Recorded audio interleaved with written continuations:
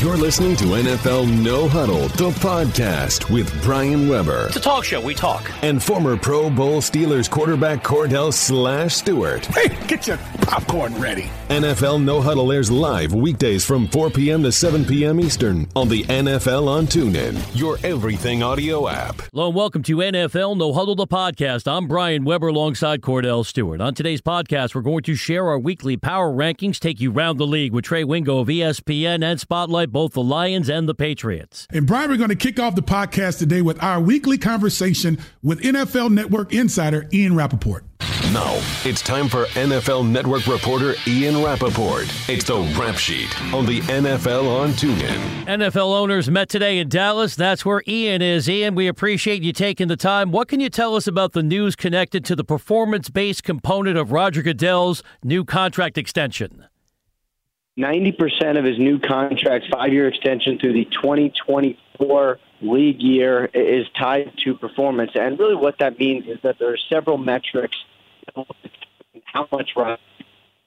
And each different committee, each different owners committee will have their say and their oversight into what Roger Goodell gets paid. For instance, the broadcast deals that are coming up, something that I know is on Goodell's plate, how those come out, the money generated from those, that'll be reviewed by the broadcast committee and it will directly affect his compensation. And that's, the kind of sort of checks and balances that Jerry Jones has fought for, making sure that he's accountable.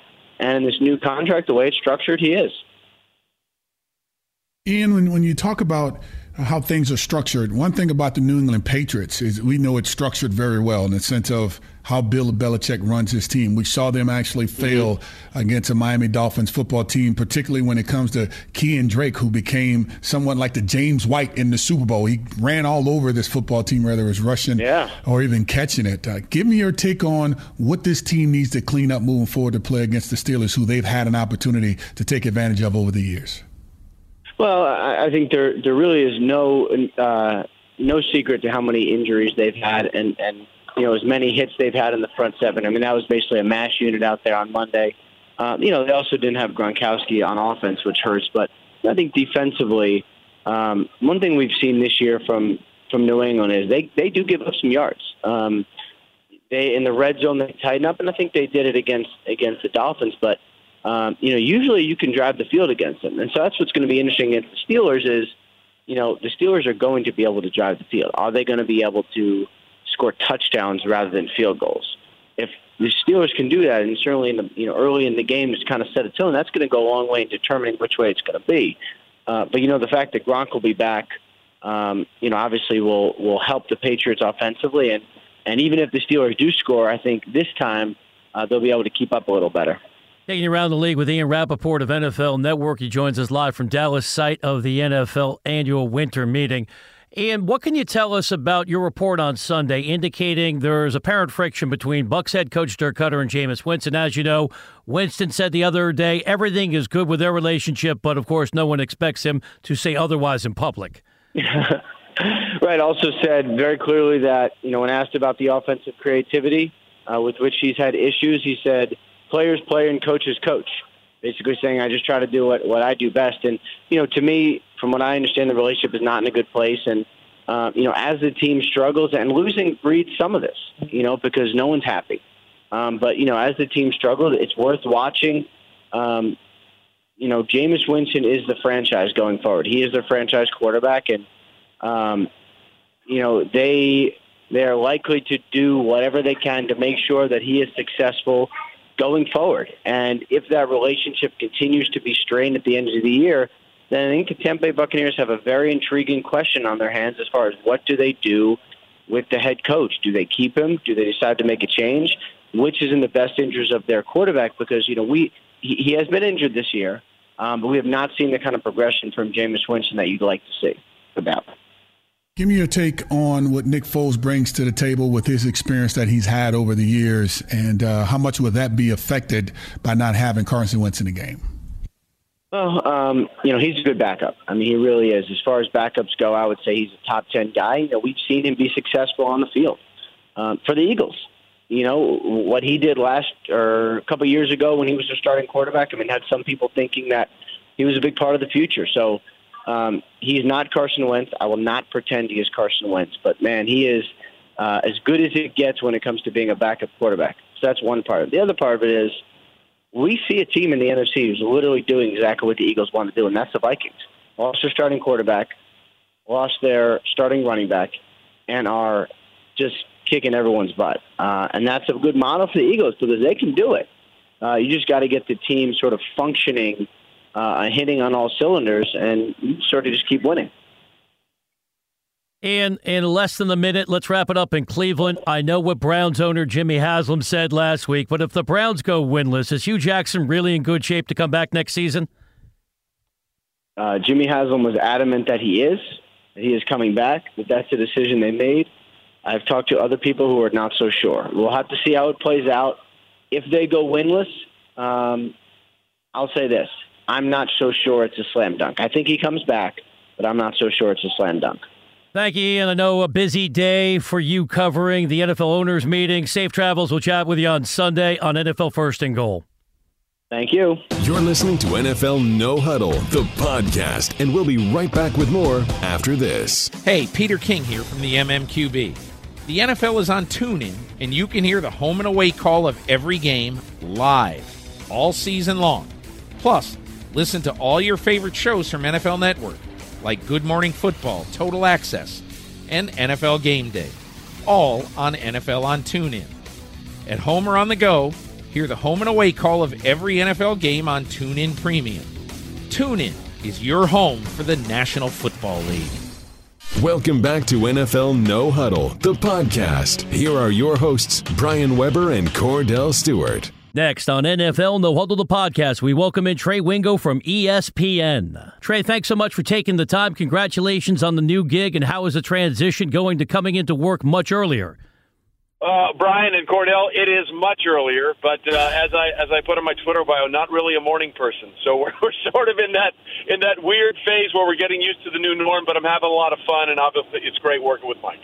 Well, of course, you're covering everything across the board, but I'll allow you to stick with your NFL live stuff, Trey Wingo, when it comes down to the hot topics in the National Football League. Give me your take on Aaron Rodgers and his potential opportunity to come back to play against the Carolina Panthers. Give me your take on what that team will look like when he's back. Well, I really think it's a kudos to Brett Hundley, because if they had not come back against the Browns, I'm not so sure we're seeing Aaron Rodgers on the field.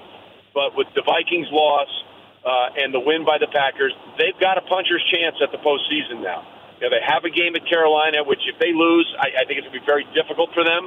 But remember, Carolina still has to go and play in Atlanta, final week of the season. So it's a critical game. If the Packers can somehow find a way to beat a very good defense on the road in Carolina, and they could end up with the same record at 10-6, then they'd have the tiebreaker for a wild card spot. Look, if Aaron Rodgers is healthy, they've got to let him be Aaron Rodgers. You know, he can't go out there and try and protect that collarbone. Now, he maybe needs to know, as my good friend Herm Edwards says, who's now the head coach at Arizona State, know when the journey's over, you know, don't risk yourself, but play Aaron Rodgers football. And Cordell, you know this better than anybody. Aaron is the best at second-level plays. In other words, when it's not there and the machine breaks down, he uses his mobility to find that second or third receiver, and a lot of times it's Jordy Nelson for a chunk play. He has to play like that for them to be successful against a very good Carolina team. Trey Wingo of ESPN is our guest on the NFL on TuneIn. Trey, let's focus on a topic you've been discussing on NFL Live. Only a handful of premier receivers like Jerry Rice have ever been in the MVP conversation. Do you think Antonio Brown is a real contender this year? Well, it's interesting. He's putting up great numbers, but here's one thing that I think will hold him back. Right now, Ben Roethlisberger is second only to Tom Brady in passing yards. Le'Veon Bell leads the league in rushing yards, and Antonio Brown leads the league in receiving yards. We've never had a team that has the leading passer, the leading rusher, and the leading receiver on the same squad. And the way these things play out, that might end up being the case for the Steelers. And if that happens, I think as well as Antonio Brown has played, it actually might take away from the argument for him being the MVP because of all the other weapons on the team. Look, he's phenomenal, and when they need to go to him, they find him. But I think because of those other two players and where they are in the terms of their ranks with every other player at their position, I think it actually takes away from his case than helps it. Speaking of the Steelers, and also you mentioned Tom Brady, I mean, that's the matchup of the year right there. The Pittsburgh Steelers have done a phenomenal job over the last 3 weeks, finishing games in the latter part of it, beating Green Bay in an emotional finish, kicking a field goal to Cincinnati, and Ryan Shazier not being there and playing inspired football, to now all of a sudden you end up seeing him playing against the Baltimore Ravens and coming down to the same thing again, another field goal. New England lost against Miami. Who has the edge going into this game, if you had to say, even though New England has the edge when it comes to matching up with the Steelers, who do you think have the edge in this game coming up? Well, it's interesting, Cordell. I mean, I think we have to put Chris Boswell as a killer bee now, don't we? I mean, with what he did against Indianapolis, with what he did against Cincinnati, what he did against Green Bay, and what he did against the Ravens, he is officially a part of the Pittsburgh Steelers killer bees. You know, this game is fascinating on so many levels because Marcus Cannon, the best really offensive lineman besides Nate Solder the Patriots had, was just put on injured reserve.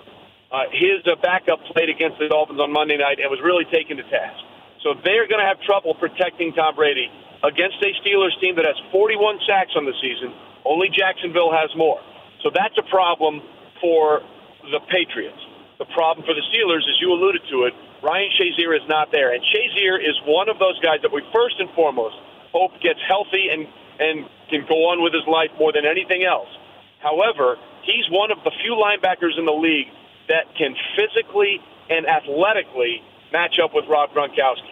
The Patriots went 0 for 11 on third down of that Monday night loss to the Dolphins. They hadn't been 0 for third down since 1991. That was 2 years before Drew Bledsoe was drafted. That's how long ago that was. Gronk is going to be back, and they're going to attack the middle of that field. I think the Steelers have good enough corners that can play the Patriots receivers very similarly to the way the Dolphins did, which is don't give them a free release. Jam them on the line of scrimmage. Make them earn their way down the field.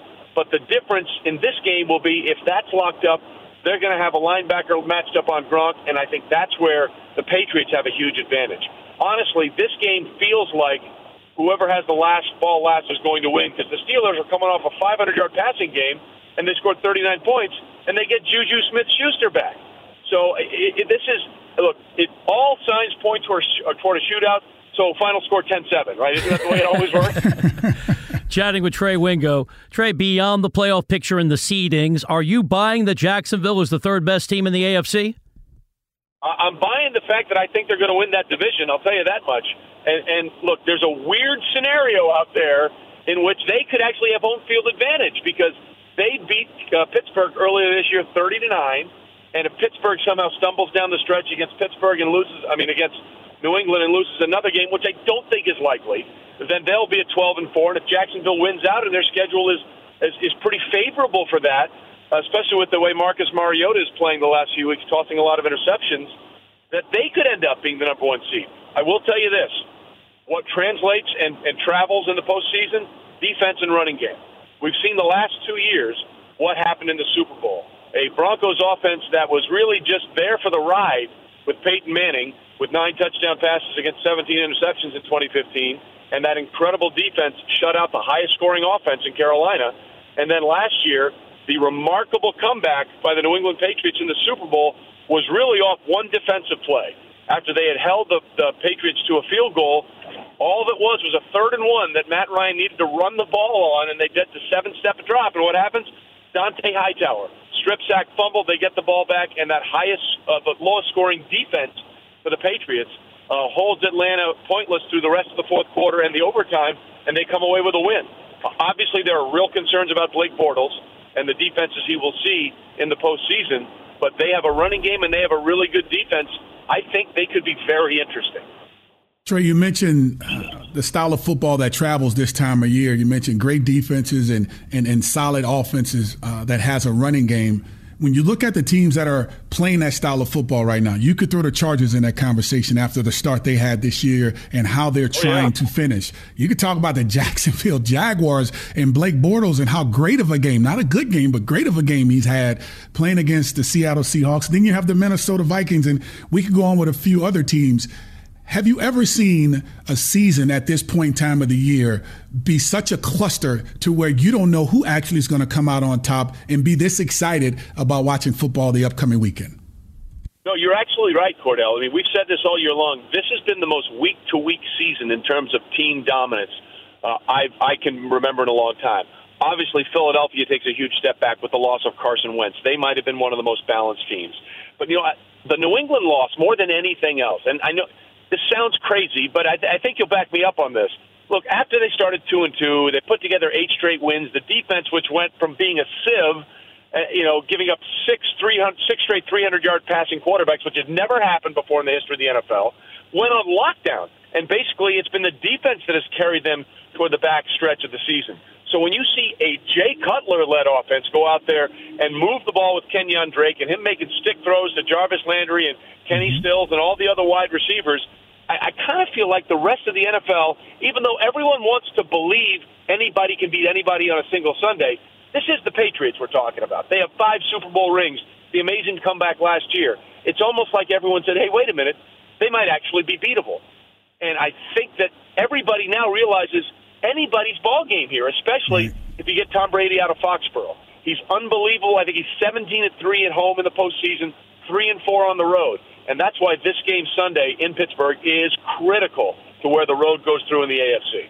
Trey, we know it's been an extremely long broadcast day, so thanks so much for joining us again today on the NFL on TuneIn. Brian, no problem. Cordell, always good to talk to you, my man. Yes, sir. Be good. Talk to you soon. You're listening to NFL No Huddle, the podcast. We'll be right back after this. Catch all new episodes of some of your favorite podcasts early with TuneIn First Play. With more than 30 First Play podcasts on TuneIn, you can listen to new episodes from some of your favorite shows before they're available anywhere else. Hey there, it's Mike Rowe. This is The Way I Heard It, the only podcast for the curious mind with a short attention span. We're at episode number 83, incredibly. I'm Jack Hitt. And I'm Chinjarai Kumanyika. This is Uncivil, where we ransack America's history and discover that the past is never really past. From the American Museum of Natural History in New York City and beaming out across all of space and time, this is Star Talk, where science and pop culture collide. Search First Play Podcasts and listen early, listen often, and listen today. This is NFL No Huddle, the podcast. Here are your hosts, Brian Weber and Cordell Stewart. This is NFL No Huddle, the podcast. Now let's focus on Detroit with Tori Petrie from DetroitLions.com. Tori, let's start with the latest thrilling victory the Lions put together, and it was Matthew Stafford able to play through the pain of the hand injury, helping the Lions win in the final minute on the road in Tampa. As you talk to the players on this roster, how much do his teammates admire the toughness of Matthew Stafford? Oh, those guys love it. I really think that they feed off of it. You won't find a guy in that locker room who won't say how tough Matthew Stafford is. They've seen him play through so much, and this hand injury was just another example, and it didn't seem to hamper him because he threw for plenty of yards in Tampa. Tori, when you watch what they have left, they have Chicago, who just beat the Cincinnati Bengals, and then Cincinnati. Then, of course, Aaron Rodgers hopefully could maintain being on the football field because of the injury. You end up having a chance to play against them. Do you think they need to establish a running game to help them as they move forward, as opposed to just relying on the passing game? Well, guys, they've been trying to establish a running game on the season, and we're here in week 15, and there's no run game really for the Lions that's been consistent for them. So in Tampa, what worked for them was doing what they did best, and that was throwing the ball. And that's what they, has been their strength all season long. And in Tampa, you kind of saw them get away from the run just a little bit. Now, they actually had 2 rushing touchdowns, but for the most part, they were relying on moving the ball downfield by passing it, and it worked for them. So I think that we see probably more of that as the season finishes up here. I don't see them totally getting away from the run game completely. They're always going to have some attempt at the run game, but I think that if they want to be successful, they have got to focus on what they do best, which is passing. Chatting with Tori Petrie, DetroitLions.com, and the Lions team channel here on TuneIn. Tori, take us back to what the Lions were able to do with their road victory over Chicago, with the Bears coming to town on Saturday. What stood out to you when you look back on the key moments in that game at Soldier Field? Yeah, guys, I mean, one of the things that they didn't do well in that game was stopping the run. That was something that they struggled with a little bit there. Of course, they kind of got things going there in the fourth quarter. Once again, it was one of those kinds of performances by the Lions where it was a bit of a slow start, and then they got things off the ground. But really, Matt Prater was key in that game. I mean, he's their clutch kicker who's been clutch for them in so many moments. And, he was kind of the hero of that game. They had a return touchdown in that game as well. So maybe that's something that comes into play this weekend, whether it's, a defensive return touchdown or a special teams return touchdown. They've had some of those this year, and it looks like they might get their returner, Jamal Agnew, back this weekend, so that could come into play. How about Travis Swanson, the center for this team? He's been placed on a concussion protocol list so far. How bad would that be for this offensive line moving forward without him? Well, they did have to play without him one game this season, so they've done a lot of shuffling along the offensive line, and that's been probably one of the things that they've struggled with is just not being able to have consistency on that line. So, who knows if that happens again this week. What would happen was, at least what happened the last time was Graham Glasgow moved in to center, and he's one of their guards. So I could see that happening again if Travis is still in concussion protocol. But, yeah, they've had to do a lot of shuffling on that offensive line. Spotlighting the Lions with Tori Petrie, DetroitLions.com, and the Lions team channel here on TuneIn. Tori, the players have to focus on the task at hand, but you're a reporter, and I'm sure part of your job is to interact with Lion fans on social media. They want to talk about their favorite team. Are people starting to freak out with the news from Green Bay? Aaron Rodgers is back, and if he stays healthy, he's going to see the Lions in the regular season finale at Ford Field, where he's had a lot of success. Yeah, I think a lot of people probably saw that one coming a little bit because people who are fans of the Lions know this division, and they know that Aaron Rodgers was going to do everything he possibly could to get back on that field.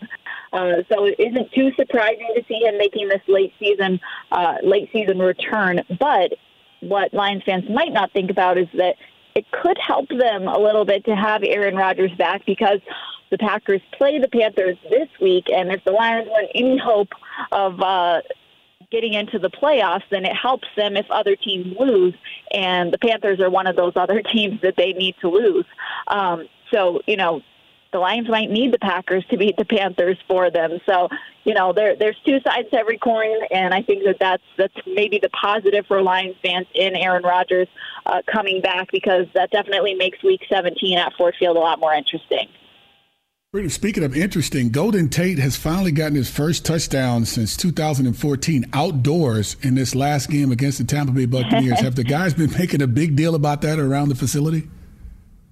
You know what? I don't think that it's come up too much in conversation. There was a conversation in the press box during that game in Tampa Bay. I mean, it's crazy to think of because Golden's had so many touchdowns since then. It just never really occurred to anybody that it hasn't happened outdoors since London in 2014. So it is a little bit of a crazy statistic there. But, I mean, he's been a very useful player for the Lions and gotten in the end zone plenty for them, whether it be, indoor stadiums or, in this case, an outdoor one. Tori, great information as always. Enjoy the matchup on Saturday, and we'll chat with you next week on the NFL on TuneIn. Thanks, guys. You're listening to NFL No Huddle, the podcast, and we'll be right back with more after this. The 11th Hour with Brian Williams. Tomorrow's headlines before they go to print. I've just been handed some great reporting. Tomorrow's questions before anyone's asked them. Could you make an obstruction case? Tomorrow's conversation tonight. Who is there to stand up to the boss and speak truth to power? Not a single person. The 11th Hour with Brian Williams. More than the day that was, it's the day that will be. Weeknights at 11 Eastern on MSNBC. Welcome back to NFL No Huddle, the podcast. Here are your hosts, Brian Weber and Cordell Stewart. As we continue on NFL No Huddle, the podcast, it's time for Cordell and I to detail the teams we are more than sure are better than the rest. It takes a unique ability to navigate the topsy-turvy National Football League. Drop down, get your eagle on this one. A special vision to find clarity in an always changing sport. I was wrong. Brian and Cordell aren't just sure about their perspectives, they are more than sure. I'm more than sure. Well, Cordell, because our legions of fans have been waiting the entire program for the payoff, I'm going to supersize the content, give you even more gusto, passion, and energy with our power rankings. 5 teams we believe are better than the rest, and I have a new entry in my top 5. At number 5, my Jacksonville Jaguars. I've been saying for the last half-decade, this is the year Jacksonville will be relevant in the playoff conversation, and coming off their comprehensive win over Seattle, the Jags now 9-4, guaranteed of having a winning season. If they beat the Houston Texans, they're going to clinch their first playoff berth dating back to the 2007 season. What were you doing in 2007? The Jaguars were in the postseason party. So much to like about this football team. Statistically, if you look at the key defensive metrics, undeniably the best defense in all of football. This team has swagger. They believe in themselves, led by Jalen Ramsey. They're going to beat Houston. I can say that with a high degree of confidence. They're going to go to 10-4. They have a chance, if things shake out the right way, to land the 2 seed when we're done with the regular season. But because I've been burned by the Jaguars in the past, we're going to take it as the cliches dictate, 1 game at a time. I'd put them even higher if I had any confidence in Blake Bortles, although in fairness, the embattled starter in Jacksonville has been playing better in recent weeks, had a clean sheet in the win over Seattle, no costly turnovers. At number 4, blow that horn. Oh, that was terrible. The Vikings 10-3. They looked mortal on the road, losing to Carolina. And yes, we can talk about major defensive lapses, allowing that long run to Jonathan Stewart after Case Keenum threw an interception on the opening drive, allowing Cam Newton to make a brilliant play late in the game. But to me, the key takeaway in that game was the return of the true Case Keenum. You are what you consistently do. Unfortunately for the journeyman, his career has been checkered by too many interceptions, 3 costly turnovers in the loss on the road at Carolina on Sunday. Minnesota's going to be just fine. If we're going to forecast the seedings in the NFC, I'm presuming them to be the 2 seed. They're going to beat Cincinnati this week at home, but looking ahead, they have to go to Lambeau Field, and he's back. Aaron Rodgers looking for payback against Minnesota next week. At number 3, remember, here's how I interpret the power rankings to operate. This is a snapshot. This is one moment in time. This is a current referendum on what's going on around the NFL. If you're asking me who's currently the best team in the NFC, my answer is still Philadelphia. Yes, I had some question marks going back to their Sunday night loss on the road at Seattle a couple weeks ago, but they bounced back to win in Southern California, beating the Rams. They're 11-2. They've already clinched the division title. Certainly, there's a major drop-off when you go from an MVP contender in Carson Wentz to an adequate backup in Nick Foles. That's all Foles is, but I think that's all New England's going to need him to be down the stretch to lock up the 1 seed, and with that, they're going to have home field advantage throughout the playoffs, and that means they'll only need to win 2 games in the postseason to make a run to the Super Bowl. Here's what's coming up. They go to the Meadowlands. They'll beat the battered Giants. They host the Raiders, who've been wildly inconsistent, and then it's a juicy game in Philadelphia, regular season finale against Dallas. We'll talk about that as we get closer to New Year's Eve. Philadelphia, 11-2, in good shape still to be the top seed, the 1 seed, as we say, in the NCAA basketball tournament. That leaves 2 slots. And these 2 teams are getting together Sunday in Pittsburgh. I struggle with the order here, but I got to go with what I truly believe. I say what I mean what I say, Cordell. Cliches aplenty throughout the holiday season. Number 2, your Pittsburgh Steelers, 11-2. One of the hottest teams in all of sports. They've won 8 consecutive games. They've already wrapped up their division if they beat the Patriots, coupled with a Jaguars loss to Houston. That's not going to happen, but we're running through the scenarios comprehensively. If both those things occur, Pittsburgh wraps up home field advantage throughout the AFC postseason. I'm aware that game's in Pittsburgh. I know the series of dramatic victories the Steelers have put together in 3 consecutive games, starting with the comeback win at home over the Packers on Sunday Night Football, going to Cincinnati in that incredibly intense game on Monday night, and yet another comeback against Baltimore on Sunday night. Pittsburgh, to me, is a tremendous football team, but if you're asking me who's the best club in the National Football League, it's still the Patriots. My number 1 selection, 10-3. Yes, they were very mortal on Monday night, but history tells us, for whatever reason, Tom Brady and the Patriots have had their issues on the road in South Florida. That continued as Brady looked older and took too many hits and also coughed up a pair of interceptions. But you have to look at context. No Rob Gronkowski, as he was serving the 1-game suspension. He's coming back for Sunday's huge game on the road in Pittsburgh. Plus, New England is going to have to dig deep because they've been road warriors. That loss on the road in Miami, part of a string of games that featured 4 out of 5 on the road, including a trip to Mexico City. So I'm not crowning anybody just yet, but the point of the power rankings is truly about confidence right now, and I still believe in New England more than anybody else. Recapping, the Jaguars busting into the top 5. They're number 5. Vikings 4. Eagles, even without Carson Wentz, still the best team in the NFC. Currently, they're number 3. Steelers 2. The reigning world champs from New England, number 1. Back to you. Great job there, buddy. Good job. Good teams, quality teams. Order may be a little different, but let me work with you a little bit here. My number 5 team is the Jacksonville Jaguars.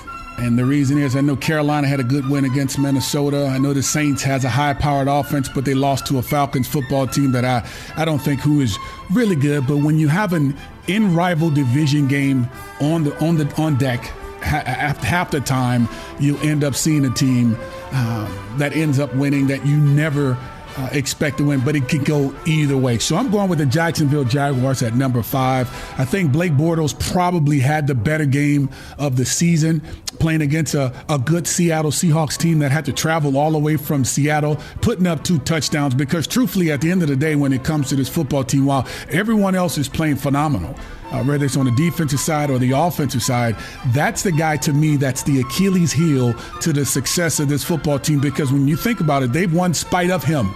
And watching the Chargers game, they played the Chargers when going into Jacksonville, the turnovers he had in the 2 consecutive possessions that they had, he had 2 interceptions, which could have been a very costly game by Blake Bortles that may have gotten him run out of town. But luckily for the field goal kicker, who was actually cut off the team by the Chargers, he ended up getting his revenge and actually putting it between the uprights to give him a chance. But to jump onto the bandwagon of this defense, the defense is arguably one of the best defenses in the National Football League. The Steelers have 41 sacks, and the Jacksonville Jaguars have them beat by a few more. They are the best defense. They have the best defense in the National Football League, not just because the players, in the sense of who they are or what they're capable of doing, is what they do collectively. They know how to get to the quarterback. They know how to create turnovers and have a tendency to take it back to the house. In the defense, in the offense, you have right now 77 yards short by Leonard Fournette to get to 1,000 yards as a rookie.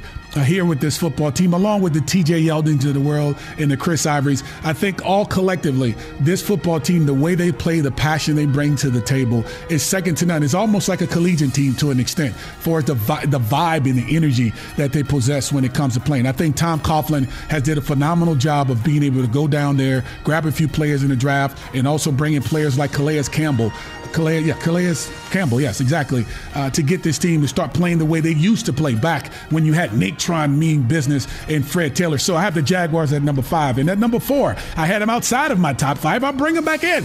I thought this was a a game that they needed to get on the road when playing against the Rams. I like what they have going on defense. I love the toys they have on the offensive side of the football. And I do like Nick Foles. Even though he's not going to be a Carson Wentz, I think the body of work that he's put in with playing with the Philadelphia Eagles, going to Kansas City, and also coming back to Philly. Remember, Andy Reid was the head coach and the play caller in Philly. Then he became the same in Kansas City. Doug Peterson was also on that coaching staff. He ends up leaving, obviously, Philly, going to Kansas City and coming back to Philly. And I think that's why we had an opportunity to see Nick Foles actually go into that game against the Rams and play as if he was already on the football field, not from a physical standpoint, but more a mental standpoint, because he understands the terminology and he understands within that system where the ball should go.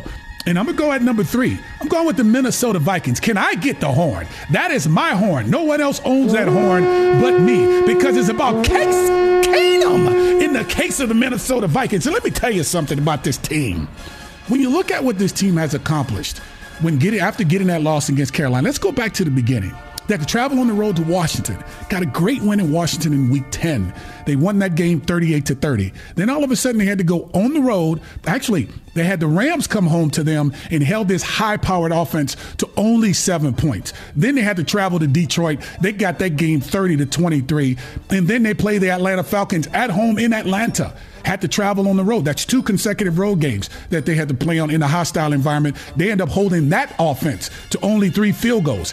And then they played the Carolina Panthers. Still had an opportunity, but guess what? The defense ended up doing something that's very uncharacteristic of them, giving Jonathan Stewart over a 50-yard run for a touchdown. You end up seeing Funchess end up catching a ball from Cam Newton off of a scramble of about 6 to 7 seconds. Guys out of coverage, ends up scoring a touchdown. And when the score was 24-24, after I asked the question, could this team come from behind? They end up scoring 11 points within 2 minutes. They end up tying the game 24-24. Then all of a sudden we saw Cam Newton end up getting a 62-yard run, which set up the touchdown for Jonathan Stewart for the go-ahead win, and they end up losing that football game. I tell you, that was a good loss. That was a healthy loss, because what happens is now they have a chance to go home and play Cincinnati and also get prepared to play against Green Bay and then also Chicago. They get one win, then all of a sudden they clinch the division, and you know they're automatically in the postseason.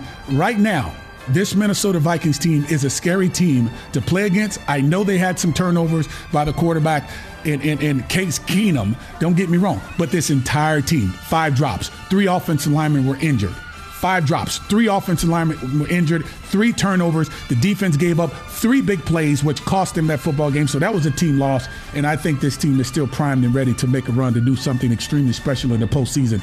In the second team, I'm going with the New England Patriots.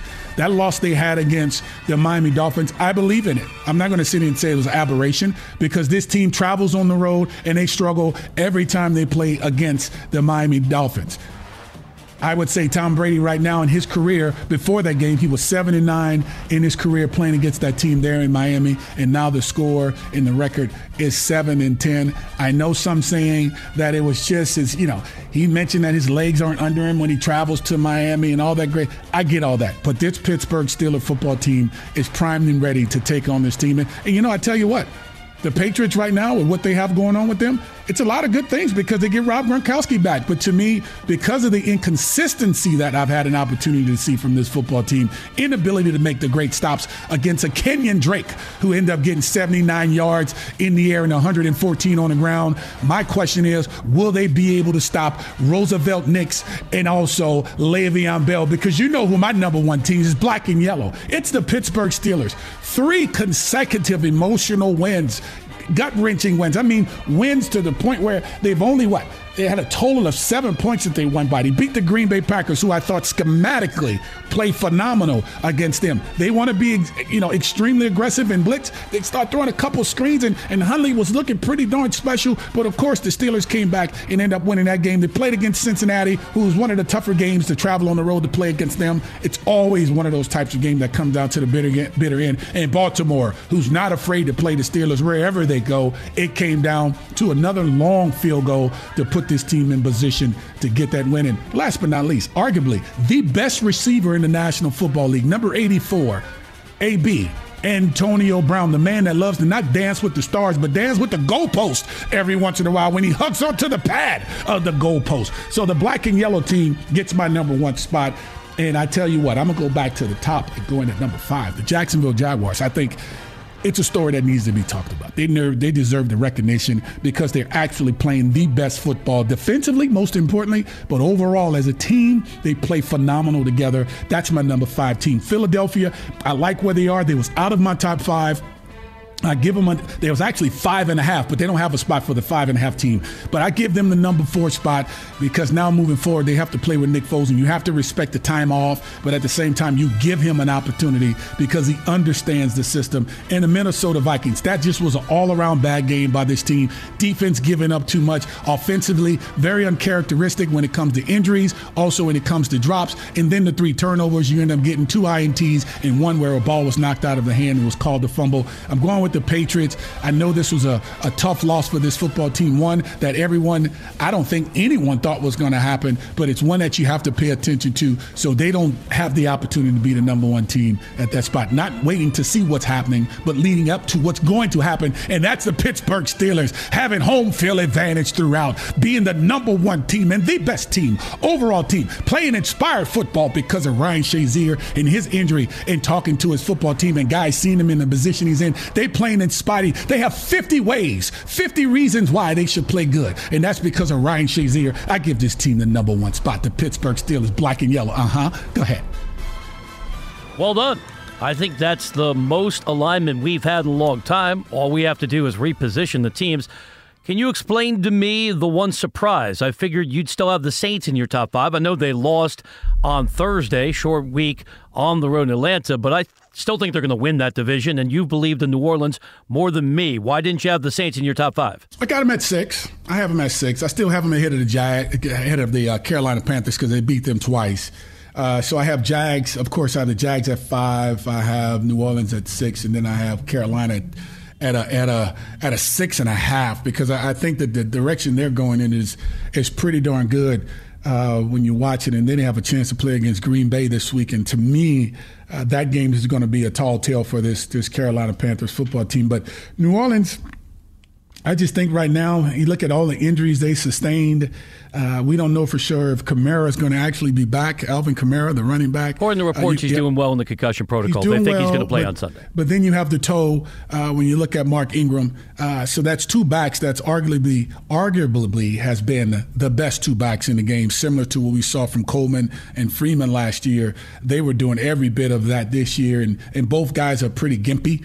I know the concussion protocol says he probably can get back in, but hey, you have to pay attention to that as well as look at the big toe because the reason why this team has been successful, the New Orleans Saints, is because they've been running the football extremely well. And right now, because they're injured, the cornerbacks, I know Lattimore is back in, but I just think overall, if they have to rely on the pass, I think they struggle. The running game, I think, is one that needs to be right. So putting them at 6, I think that's a healthy place for them to be. And let's see what happens as they move forward because they're going to have to get this win as we move forward in the near future against the Atlanta Falcons for me to put them back into the top 5 because now they clinched that division as well as put themselves in the position to be a team that may have to play the first week, the wild card week.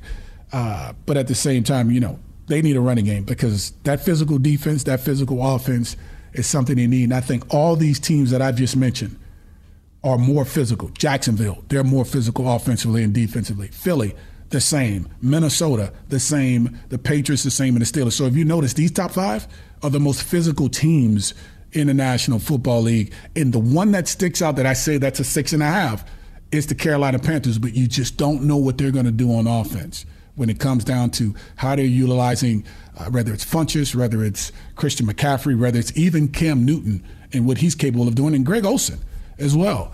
So it's too many question marks there for me with New Orleans. I think the most physical team between them and Carolina is Carolina, but I still give New Orleans the edge, obviously, because they won both games. But I couldn't put them in the top 5 with these 5 teams I have sitting here right now. It wouldn't be fair to them because all these teams' defenses are second to none. All these teams' offenses are solid. I think they all have – the only team that doesn't have a good running game is the Patriots. That's the only team. And to me right now, they came off of I think a loss that's going to make you wonder how they're actually going to show up in a game where they have to travel on the road again, not just going to Miami, but now having to go to Pittsburgh to play a team that's playing high in emotion. So to see what's going to happen there is going to be interesting. But who's going to cover Rob Gronkowski will become the question, because that's been Ryan Shazier's job to do, or even help from over top with Ryan Shazier playing underneath. So pretty interesting. But New Orleans, I keep them at 6 for all the reasons I just mentioned. You're listening to NFL No Huddle, the podcast. We'll be right back after this. Experience the excitement of the NFL as it happens with NFL First and Goal, exclusively on TuneIn Premium. From Week 1 to Week 17, jump in and out of the action every Sunday with Nick Ferguson and me, taking you from game to game. We'll have home calls as teams are threatening to score. Fake it to block. Brady tosses. Touchdown! Hear every big play. Hear every game-winning drop. Here's a touchdown! Catch NFL First and Goal every Sunday, starting at 1 Eastern, only on TuneIn. This is NFL No Huddle, the podcast. Here are your hosts, Brian Weber and Cordell Stewart. Next up on NFL No Huddle, the podcast, let's spotlight the reigning world champions in New England with Andy Hart from Patriots.com Radio. Andy, I'm going to sound like a Patriots apologist. Call me Brian from Worcester, Mass., but I don't think that Monday night game had much meaning. I think it was an aberration. As you know, the Patriots haven't played well over the years in Miami. They didn't have Gronk, and it was their 4th road game in the span of 5 weeks, including a trip to Mexico City. Am I giving them too much of a pass? No, I don't think you are. I mean, you do sound a little bit like a homer, but, when you have no Rob Gronkowski and you talk about Miami and you have a big game on the horizon, that really is what the season comes down to. If you win in Pittsburgh, you're going to be the number 1 seed. If you lose in Pittsburgh, you're not going to be the number 1 seed. That's the way it was. That's the way it will be. The one thing I would say is defensively, the things that happened in that game and have been happening for a few weeks now, that's the one concern. The fact that you allowed Kenyon Drake to go for $114 on the ground, and I think it was 70-something through the air, basically 200 yards from scrimmage. That's been an issue all year. I mean, it started with Kareem Hunt on opening night, and there's been games like that. They've had trouble dealing with running backs. And, oh, by the way, the most versatile running back in the NFL, Le'Veon Bell, was on the horizon. But, the whole 0 for 11 on third down that everybody made a big deal about, which was, we've never seen it before. It was 1991, the last time they've had a performance like that. So that's bad. But, yeah, Rob Gronkowski wasn't on the field, and it was in Miami, and, stuff happens. So I think most of it can be thrown out, and you just look at the performance and the opportunity that you have this Sunday in Pittsburgh. We're playing against a team like Pittsburgh and the things they've been able to accomplish over the last 3 weeks, having a lot of emotional wins. Let's just say Green Bay had a chance to come back in at Cincinnati. It's always a battle. And also against the Baltimore Ravens, when they travel, they don't care where they play Pittsburgh. They're going to give their best shot.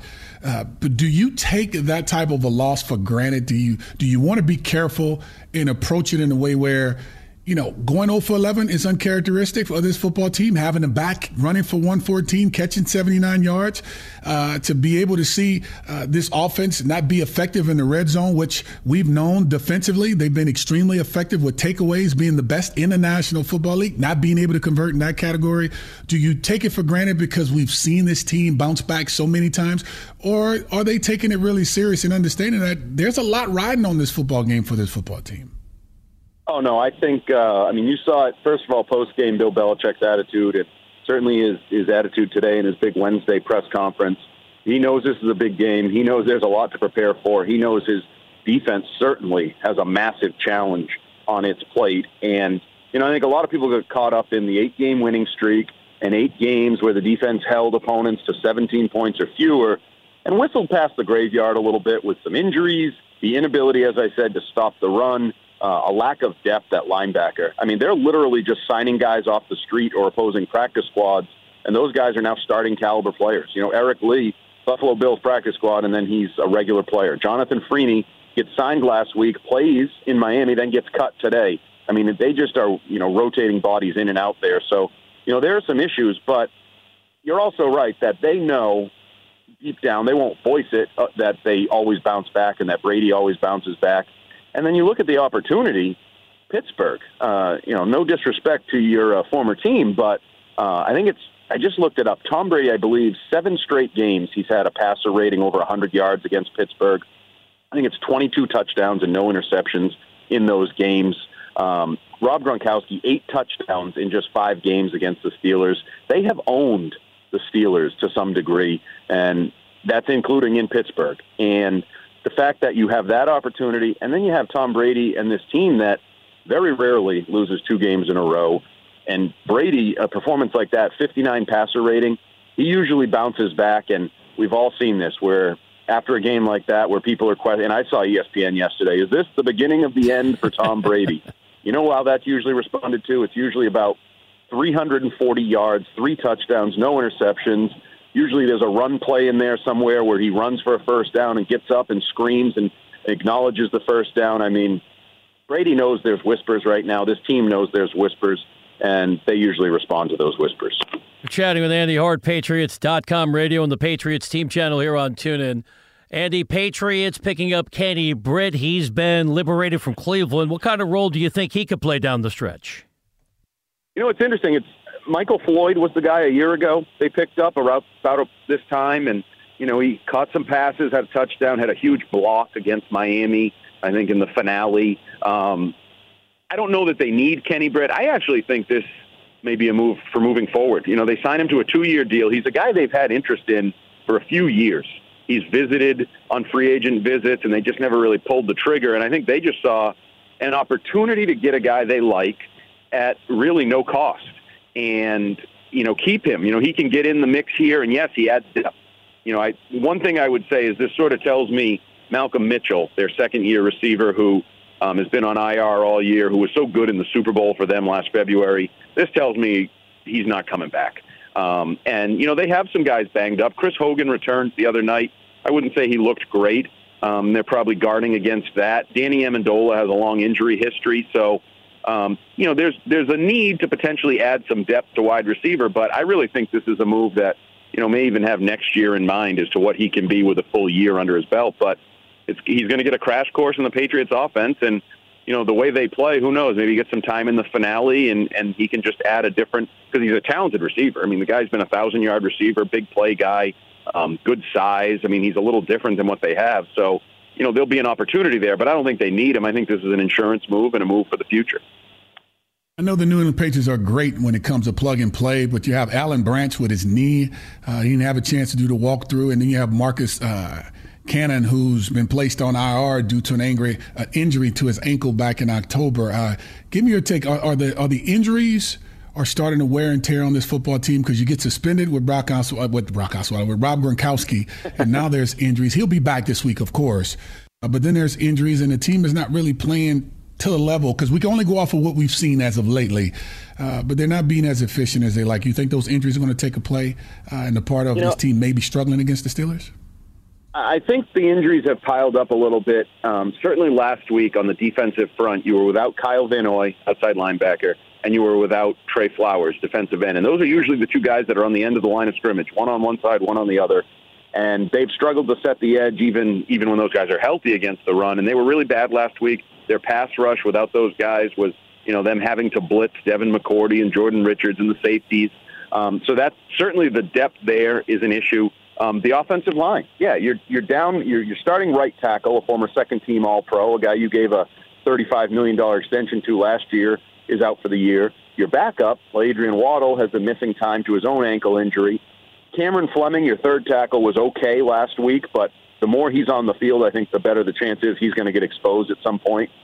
If he has to play this week, and certainly Waddle is still a backup type player, you know, the pass protection's a question. This is a Steelers team that, you know, comes at you from a lot of different ways. You know, Cam Hayward, TJ Watt, you know, they have a number of guys with 5, 6, 7 sacks, and I think they're second in the league in sacks per pass play. So, yeah, the health of that offensive line is a question, certainly at right tackle. And the way Brady has looked, I think he's affected by the injuries.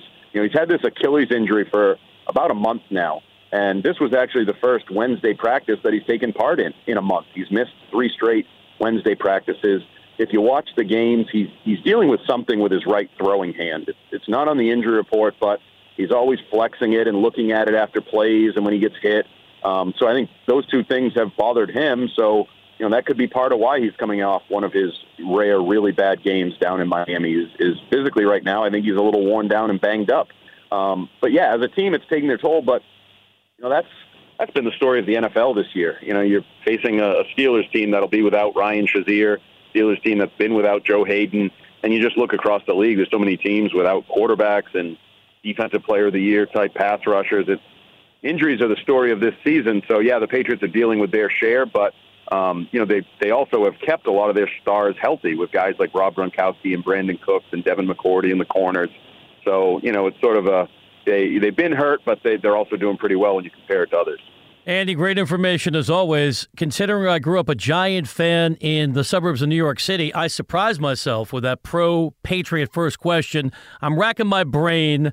I went to summer camp in the Berkshires, West Stockbridge, Mass. Would that make me an extended part of Patriot Nation? Sounds like it. You spent enough time here. You picked up a little something.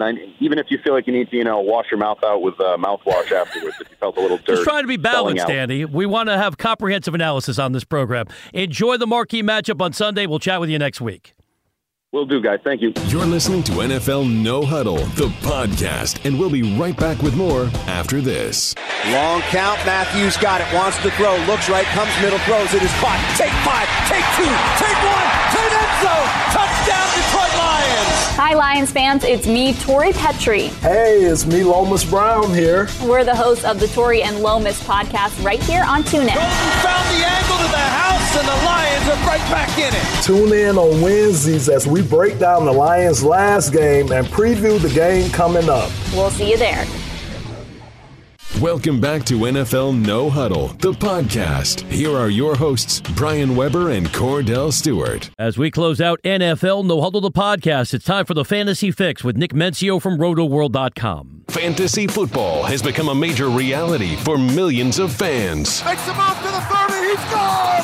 He's gone. What a move. It takes skill to win your fantasy championship, separating the zeros. He does to the near side, and it's picked off.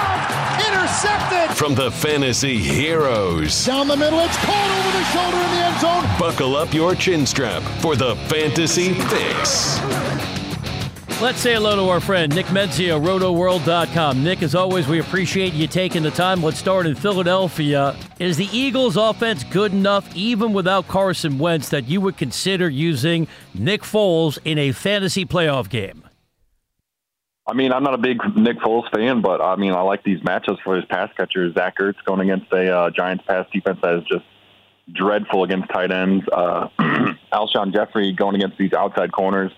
No Janoris Jenkins anymore on IR with an ankle injury. Nelson Aguilar in the slot. So if I like a guy's pass catchers matchups, I got to like the quarterback a little bit. So, if I'm streaming quarterbacks, I don't have a problem going with Foles this week. Nick, when you look at Kansas City, some of their big players, big playmakers that were making plays early in the year, look like they're doing the same now. Are Alex Smith and Kareem Hunt back on the list of guys to use after the past 2 weeks? The Chiefs, you know who's going to get the ball there. It's going to be Travis Kelce, Tyreek Hill, Kareem Hunt, and I love offenses that just give the ball to their best players. I don't like giving these guys like Albert Wilson and I don't even know what Demarcus Robinson is his name. Guys like that target. So I like the way the Chiefs go about it. They get the ball in their best players' hands, but this week is just real tough against this Chargers defense that is number one against the pass, playing a lot better against the run as well. And it's going to be in Arrowhead, I believe. The Chiefs just play better defense at home, and their offense doesn't need to put up a lot of points. So there's a lot of low-scoring games out in Kansas City. So I'm not going to be on Alex Smith much this week, but I'm fine using Kareem Hunt still. He had a big game last week. Nick, we've been talking a lot during this show about the return of Aaron Rodgers. What's the fantasy impact on his receiving core? And if we're talking about the direct implications of the matchup, how do you factor in Carolina's defense? Yeah, it's going to be tough for these Packers the last 3 weeks. They got some tough matchups here against the Panthers, Vikings. The Lions aren't so tough, but the Panthers and Vikings especially. This week on the road in Carolina, good defense for Carolina, but, it's hard to say anyone wins more in this with Rodgers getting back than Jordy Nelson, who has just been a complete non-factor with Brett Hundley at quarterback. So with Aaron Rodgers back, I think Jordy Nelson, if he was dropped in your league, I know a lot of people were dropping him the past couple of weeks when he wasn't doing anything. So if he got dropped, he needed to be picked up ASAP, immediately back on the wide receiver 2 radar. If you haven't already, it's time to bench Derek Carr. And which guy on the Raiders are good plays these final few weeks? Yeah, Derek Carr just looks like the most overpaid player in the league right now. He got that huge contract over the offseason or early in the season. I can't remember when he signed it, but he just has taken a huge step back under new OC Todd Downing. Their offensive line isn't even playing as well anymore. Amari Cooper has just been a complete disappointment. He's hurt now. So the only guy on this team I'm really interested in is Michael Crabtree. He's seen like 11 targets in one game and then 13 and then next that he's played the last two without Cooper. Him and Marshawn Lynch, I think they're running the ball with him more. They know they can't really throw the ball right now. So Lynch and Crabtree's it for me. Fantasy Fix, Nick Mencia, RotoWorld.com. Nick, I know a lot of fantasy players like to stagger their lineup to have a guy maybe playing on Monday night. Now there is the Saturday component to factor into your thinking. What are you doing with Golden Tate at home? And he's had his issues outdoors, but this game under the roof of Ford Field against a Chicago defense that's been very shaky. Yeah, I mean, I actually think Chicago's defense is pretty underrated. They play really well there. I think they're 7th in total yards allowed per game, or 7th in total points, one of the two. I can't remember off the top of my head, but they've overachieved big time under Vic Fangio, which is something Fangio does with all his defenses. So I kind of like that defense a little bit. And Golden Tate has really struggled in the pass against Fangio's Bears defenses. So I'm a little leery here, but like you said, it's at home in a dome, perfect weather environment, no weather concerns whatsoever. So if I got Tate, I'm definitely running him out there in PPR for sure. I like Marvin Jones a little bit more this week, and I also like Stafford now that he's a week removed from that hand issue. Not going to have any tape on his hand this week, so I like him to bounce back too. A lot of players on this Cowboys team had a pretty darn good game against the Giants, but a big game for Rod Smith for the Cowboys. But is Alfred Morris still the better value right now than Smith? Yeah, I was all over Morris last week against the Giants, and it ended up being Rod Smith. So I don't know. It's kind of like the Eagles situation. They got LeGarrette Blount and Jay Ajayi there. It's just like, oh, I love one of the guys one week, and then it ends up being the other guy that has a big game. So it's been like that for the Cowboys. I don't know your guess is as good as mine who's going to have the big game this week. So I'm treating both of them as RB3s. I mean, I'm not comfortable using any of them, but one of them is going to go off every week. Nick, some fantasy owners got a fortunate development with a big game from Jesse James on Sunday Night Football against the Ravens. Is that going to change because Juju Smith-Schuster's coming back from the one-game suspension? Yeah, I'm not buying into Jesse James very much. I think he had like 11 targets or something like that, easily a season high. Juju coming back, like you said. Martavis Bryant saw a season high 10 targets last week too. So this game has shootout potential though. So I mean, I wouldn't be like completely shying away from James as like a tight end streamer, but definitely have to lower expectations here with Juju coming back. Le'Veon Bell seeing over 10 targets a game as a running back the past month too. So that's like insane running back usage. But, I mean, I like those guys a lot more than I like James this week. He's definitely like the fifth option in the pass attack. The Redskins have been truly struggling as of lately and not getting any production from anywhere on the field. But are you staying away from Kirk Cousins right now? And which receiver on the Redskins do you think has the most value right now? I definitely have to say it's Jamison Crowder on the inside, and he gets the best matchup this week as well against Tyrann Mathieu and the guys in the slot for the Cardinals. Josh Doxson's going to be running all his routes against Patrick Peterson outside. Ryan Grant running against Tremont Williams. So inside's where you got to go. Jamison Crowder, Vernon Davis. I'm still not scared of Cousins. He's been an awesome fantasy quarterback all season. Had a rough game predictably against the Chargers' top-notch pass defense on the road last week. So I'm completely fine going back to Cousins in this spot against Arizona. Finally, Nick, we know with the fantasy postseason, there's no margin for error. How mindful are you of weather when you're making your final lineup decisions? For example, once it became apparent, we weren't just talking about a little snow in Buffalo, but a blizzard. The logical conclusion would be, okay, they're going to run a lot, and that proved to be a great opportunity for folks who put Frank Gore in the lineup. Yeah, totally. I mean, anytime I'm not so concerned about rain when it's weather-wise, but the wind and the snow, like anything over like 20, 25, 30 miles an hour is definitely something to worry about for passing attacks. I'm sure Cordell can have input on that as well. But snow, they're going to be running the ball. That was easily predictable last week. LaShawn McCoy had a season-high 32 carries. Frank Gore had a big game, too. I think the Colts only threw the ball like 7 times last week, so anytime there's a lot of snow, you definitely got turn to the running games and just completely avoid the passing games if you can. Nick, as always, we appreciate the insights. Enjoy the weekend. We'll chat with you next week when it's time for the Fantasy Football Super Bowl in most leagues. Yes, sir. We'll talk to you next week. Thank you for listening to NFL No Huddle, the podcast on iTunes with Brian Weber and Cordell Stewart. Listen live weekdays from 4 p.m. to 7 p.m. Eastern by downloading the TuneIn app and searching NFL No Huddle. The National Football League is on TuneIn, your everything audio app.